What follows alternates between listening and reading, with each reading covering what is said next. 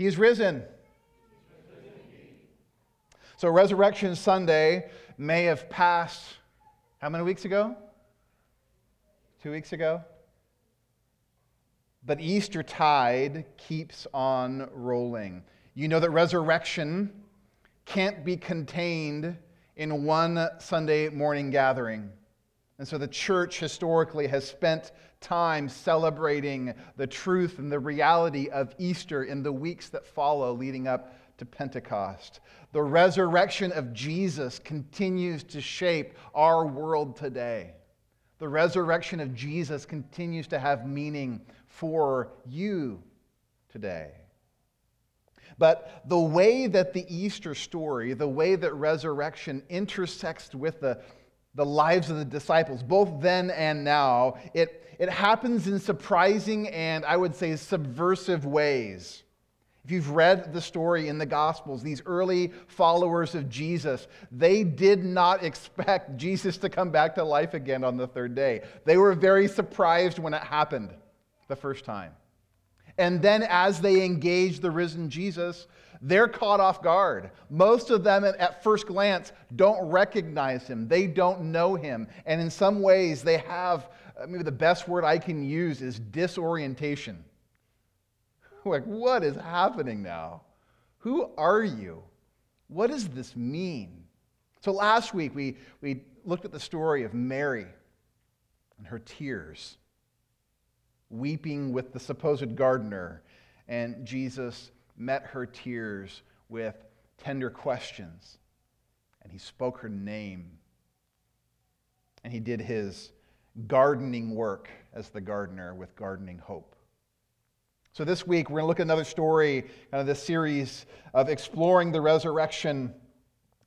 So Mary was in tears Easter morning. This week, we're going to look at a story where two other disciples are confused. They're discouraged. They're disappointed. You all would agree that disappointment is a tough pill to swallow? Several years back, when my oldest was in elementary school, I chaperoned a field trip unlike any field trip I have ever been on. And it was a beautiful sunny day. It was probably early, mid-June. You know, one of those days, clear blue sky, sunny day. It was beautiful.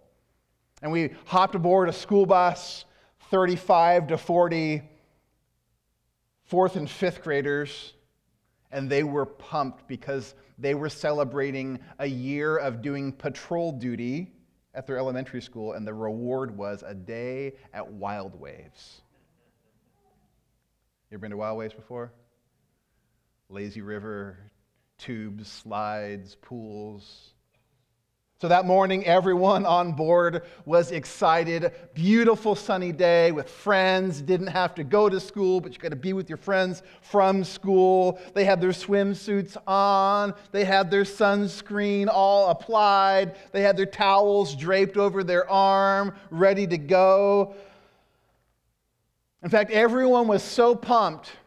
After the bus ride from Olympia up I-5, got off the freeway, we pulled into the parking lot of Wild Waves, and there was this spontaneous chant that arose on the bus. Wild Waves, and it broke like the whole bus.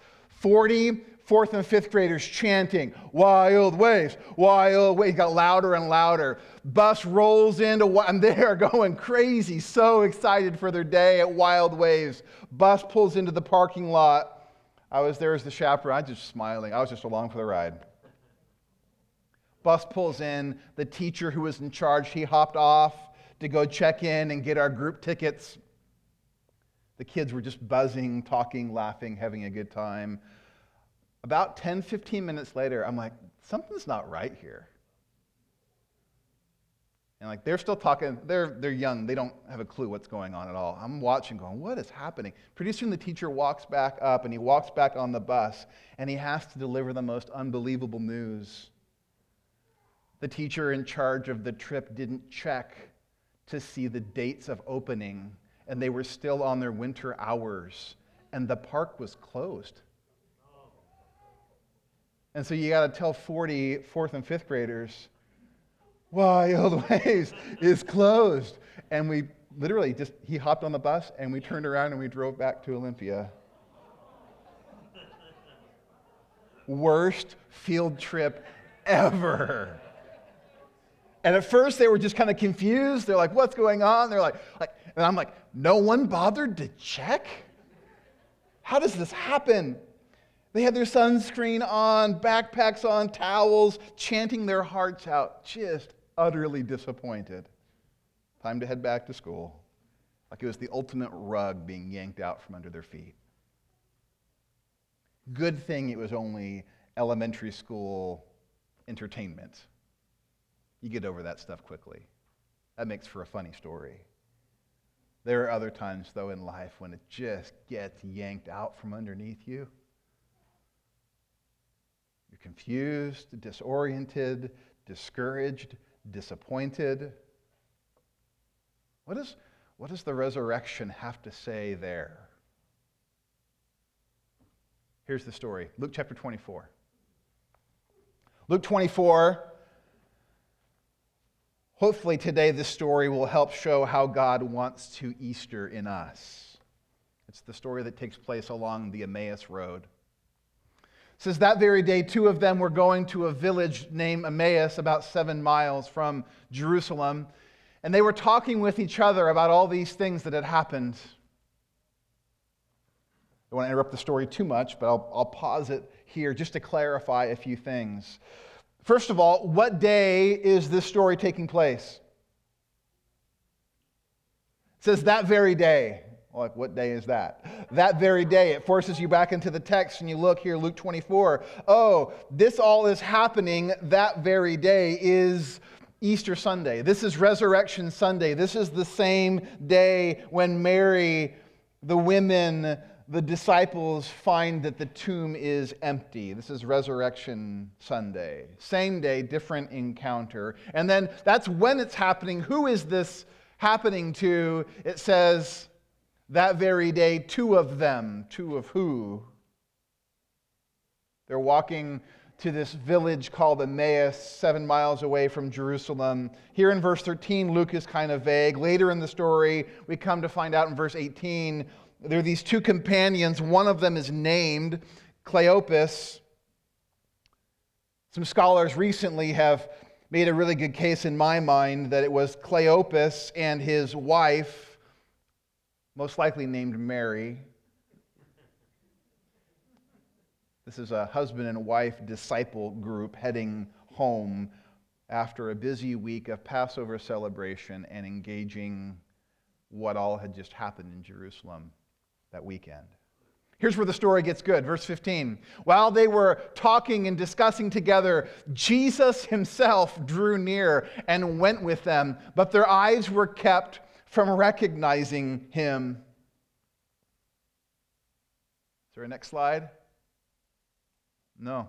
I cut myself off too soon. I'll keep reading then without it being on the screen. While they were talking and discussing together, Jesus himself drew near and went with them, but their eyes were kept from recognizing him. And he said to them, "What is this conversation that you are holding with each other as you walk?" And they stood still, looking sad. Then one of them, named Cleopas, answered him, "Are you the only visitor to Jerusalem who does not know the things that have happened there in these days?" So, as Cleopas and his companion make their way down the road, you get the sense they're not upbeat, right? They're not happy, they're not skipping, they're not singing worship songs on their way back on the road. They're sad. Their hearts are heavy. Something's weighing on them. This scene actually, from a Jewish perspective, is backwards. Because you have these two Jewish people leaving Jerusalem sad.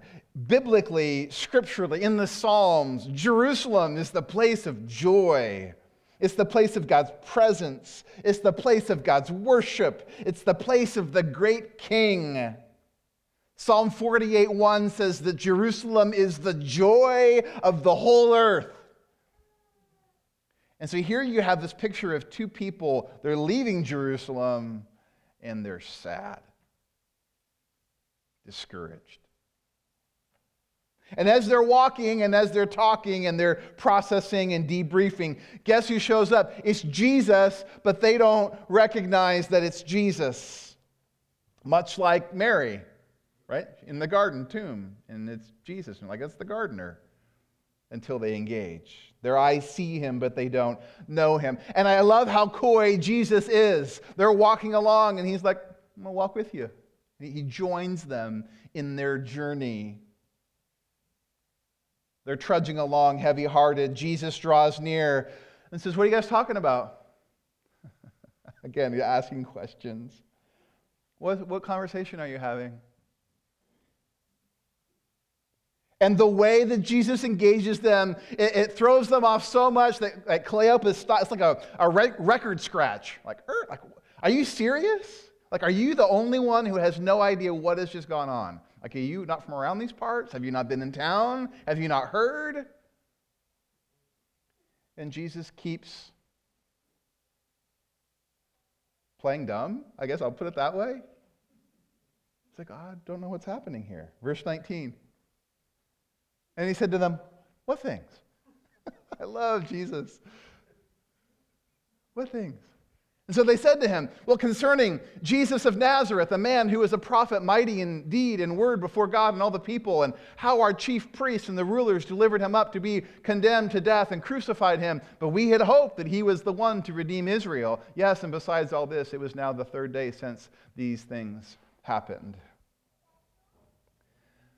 Jesus joins these discouraged disciples in a walk on their journey.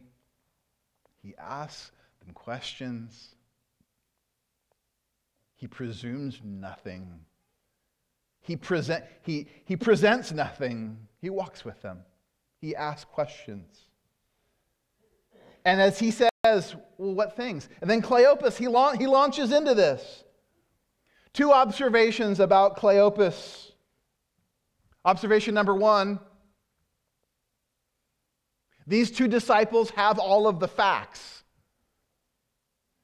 Not only do they have all of the facts, but if you listen to what they just said, they have all their facts straight. Jesus says, what things? And Cleopas launches into this thing. And you'll notice, like historically and theologically, this guy nails it. He talks about Jesus, a prophet, mighty indeed, before God and man. He talks about his crucifixion, how he was condemned to die by the chief priests and the religious leaders. He talks about his messianic expectation, how he had hoped for him to be the one to redeem Israel and Israel's story. He even goes on to say, we have reports of his resurrection. The women told us, and the disciples went there on the third day to the tomb, and they didn't find his body, and they found an angel who proclaimed the good news that he is alive. The disciples went back to check on it, and they found it to be just like the women had said. You're like,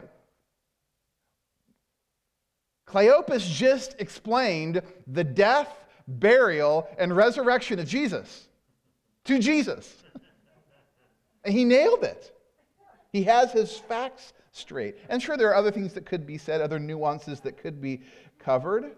But on the whole, there you have this like eyewitness, part of the group testimony of the life, death, burial, and resurrection of Jesus. And notice what kind of mood they're in. They're sad, discouraged, confused, depressed, discouraged, in despair, disbelief. And they're walking with Jesus, with him, telling him about all that is true. I just think it's worth noting that you can nail the details of the Easter story and miss the Easter story. That should be a little sobering to us. Maybe even sobering to some of you all that have been a part of church for a long time like me. You can have all the facts of the Easter story and miss out on resurrection. Not only did they have all the facts, observation number two is these disciples had all the scriptures too. Listen to where this goes next, verse 25. He said to them, this is Jesus then speaking, he says, O foolish ones, slow of heart to believe all that the prophets have spoken. Was it not necessary that the Christ should suffer these things and enter into his glory? And beginning with Moses and all the prophets, he interpreted to them in the scriptures the things concerning himself. I don't think Jesus is being harsh with them, but he calls them foolish.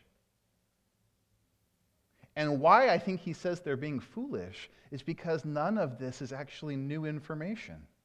That's what he says. He says, this is the old story. Do you notice what Jesus refers to? He calls them back to the prophets, to Moses, the prophets, the writings.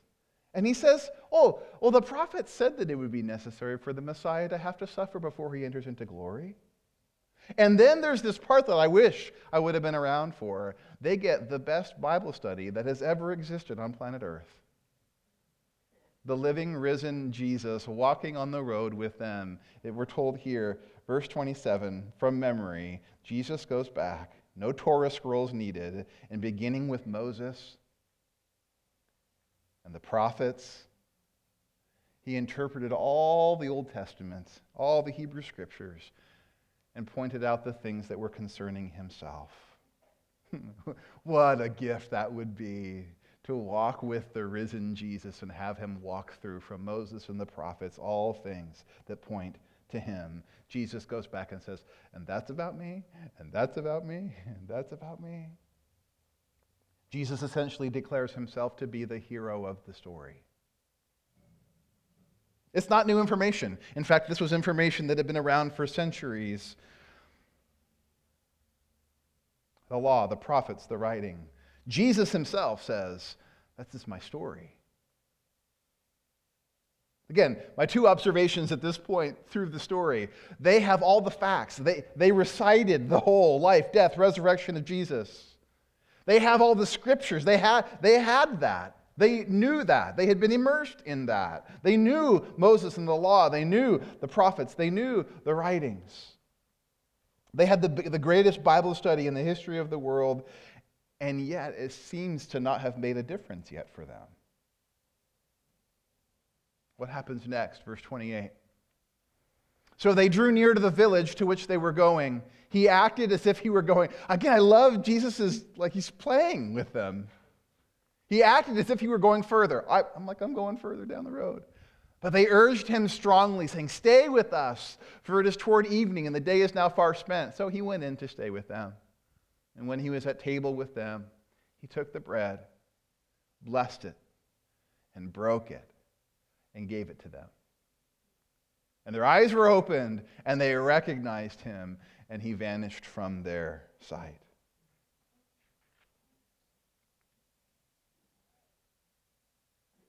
He is risen. He is risen indeed.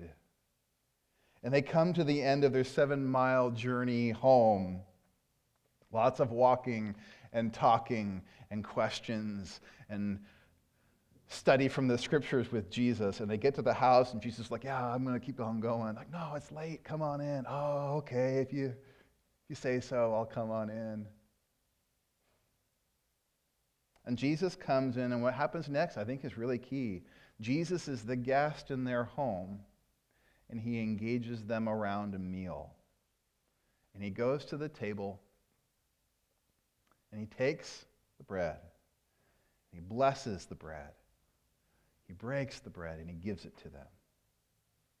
And there's something in the meal. And their eyes are open. They're like, it's Jesus. We've been walking with Jesus. It's him. He's recognized and experienced in the meal. Here's what's interesting. This is not the first time Jesus has done this. One scholar calls this Jesus' signature move. You know how Michael Jordan stuck his tongue out while he dunked? Marshawn Lynch has the beast quake. Tiger Woods has his fist pump. Simone Biles has the Yurchenko double pike vault. Just got to cover my athletic grounds here. This is Jesus' signature move.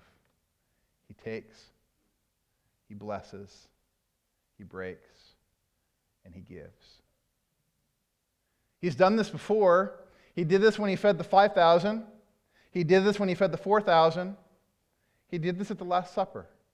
He took the bread, he blessed it, he broke it, and he gives it. My friends, I submit to you, this is what Jesus loves to do. First of all, Jesus takes. He takes. He actually has the authority to take. And here he takes the bread, but in reality, he will take whatever we bring. He takes ourselves. He takes our hearts, our lives. Sometimes we don't like it when he desires to take. We're far more comfortable believing abstract truths about Jesus than to have him take. But he takes our fears and our dreams. He takes our wills. He takes everything. Nothing else happens unless he takes. And then he blesses. Jesus gives thanks. He speaks the good word. Blessing is a monumental part of the legacy of faith. And he's lifting his hands to the Father and affirming that it comes from him, that every good and perfect gift comes from him. He blesses it. And it doesn't matter how meager it is, Jesus blesses. He doesn't condemn, he doesn't complain, he doesn't compare. He is thankful for all things in his hands. And then he breaks. There's a breaking. Here's the point of the breaking, is for things to change. Things don't stay the same. Something has to be done to deal with the problems at hand, and things need to be broken. Our pride is broken. Our lives are broken. Our self-reliance is broken. Sin is broken. As we learned in Narnia, Jesus is not safe, but he's good. So he takes and he blesses and he breaks. And then when he breaks, he gives. That's why he's taking. He's taking to bless and break and give. And over and over and over again, this becomes the gospel pattern, the Jesus story, the way of the kingdom. God takes and he blesses and he breaks and he gives. Jesus does this in the meal because this is what was done to him. The Father took the Son, and at his baptism he blessed the Son, and then he broke his Son on the cross, and he gave his Son. As Jesus has been taken by the Father and blessed and broken and given, here in the meal he takes the bread and he blesses and breaks and gives. Again, his body broken, his blood shed. That we as his people would be taken by him and blessed by him and broken by him and given by him to the world.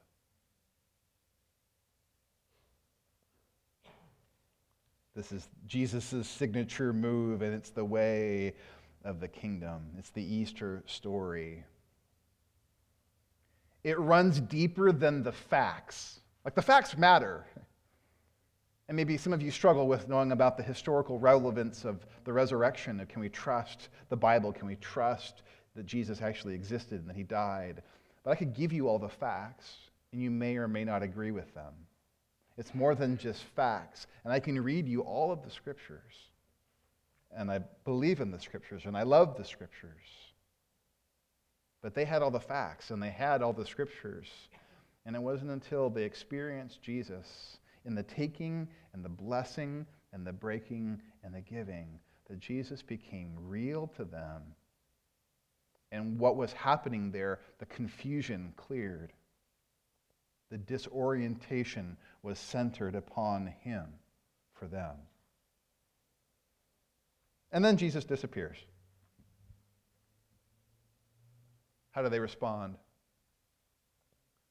Verse 32, they said to each other, "Did not our hearts burn within us while he talked to us on the road, while he opened to us the scriptures?" And they rose that same hour, and they returned to Jerusalem. And they found the 11 and those who were with them gathered together, saying, "The Lord has risen indeed and has appeared to Simon." That's an interesting way to respond. They run back to Jerusalem, and they confirm the facts that they already had. The Lord has risen indeed and has appeared to Simon. And then they told what had happened on the road and how he was known to them in the breaking of the bread.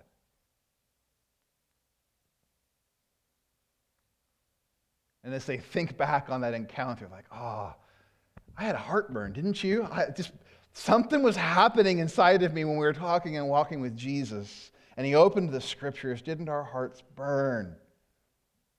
And they respond with joy, and they respond with action, and they run back. You notice, where do they go? Jerusalem. How far away? 7 miles. Yeah, I don't run 7 miles for nothing. Unless I'm being chased with a gun or something. They go back 7 miles back in, and they are so excited, and they confirm the facts and the story of the scriptures. This is true. He is risen. Peter's not lying. We experienced him for ourselves.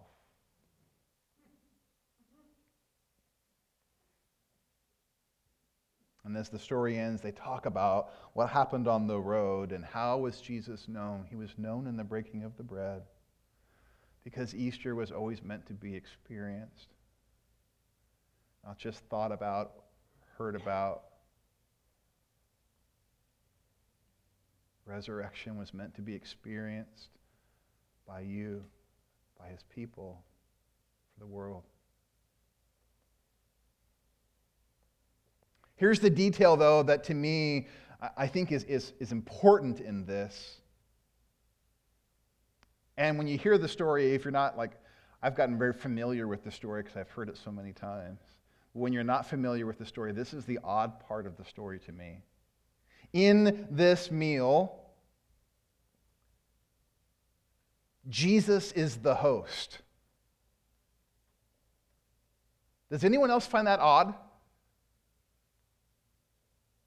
Think about it. These two disciples are walking down the road and they're returning to their village and they're coming back to their home and they're sitting down at their table with their meal and their bread, and the person who hosts the meal is Jesus, who they don't know is Jesus, the stranger, who walks with them, talks with them, enters their home, and they sit down for a meal, and Jesus is the one who takes and blesses and breaks and gives. In our terms, and probably even more so theirs, that's weird. That's preposterous. That's presumptuous. I would never dare walk into your house and I host you, especially in Middle Eastern culture. You come to my house, I host you. Jesus is the host. Talk about making yourself at home. It wasn't his town, it wasn't his home, it wasn't his table, it wasn't his meal. Who does he think he is? Who does he think he is? The risen King of heaven and earth, who offers himself as the host of the meal, not just a random visitor. He is the one, the risen Lord of new creation, the one who has brought heaven to earth, the one who has defeated Satan, sin, and death, and who has fulfilled all the covenant promises of Israel. And he is the one.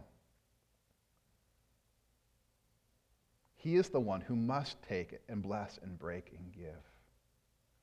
And these disciples, as they experience Jesus, this is key. Their very reception of that meal included a humble submission to Jesus as the host. That's what begins to unlock resurrection for them. That's what unlocks Easter for them, is there's a humble submission to Lord Jesus, the one who is the host, the one who takes, and the one who blesses, and the one who breaks, and the one who gives. So my encouragement for us and for you is, do you want to know and experience God? Do you want to see him? Do you want to know what Easter in its fullness is meant to be in our world, in our lives? Then you have to let Jesus be the host. Humble submission to him, that you would let him take, and you would let him bless, and you would let him break, and you would let him give. Jesus is looking for those who will say, because Jesus, you were taken, take me. Because you were blessed, bless me. Because you were broken, break me. Because you were given, give me. And there's this humble submission to him. That's his invitation to you today. In your discouragement, in your disorientation, that Jesus would be the host.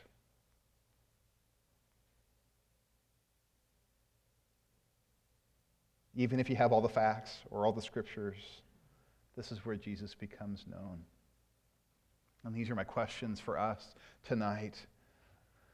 What does Jesus need to take? What does Jesus want to bless? What does Jesus need to break? What does he want to give? This is his signature move, even tonight. Taking, blessing, breaking, giving. That we may then, as his people, would then go to take and bless and break and give. In humble submission to Jesus as our host. They meet Jesus in the meal. So tonight, we're going to end. We're going to sing a couple songs. But how can you preach a sermon about the meal, the bread being taken and blessed and broken and given? And how can we not do that together? And in humble submission, respond to the host, Jesus, and meet him in the meal tonight. So you'll notice the elements are not up front.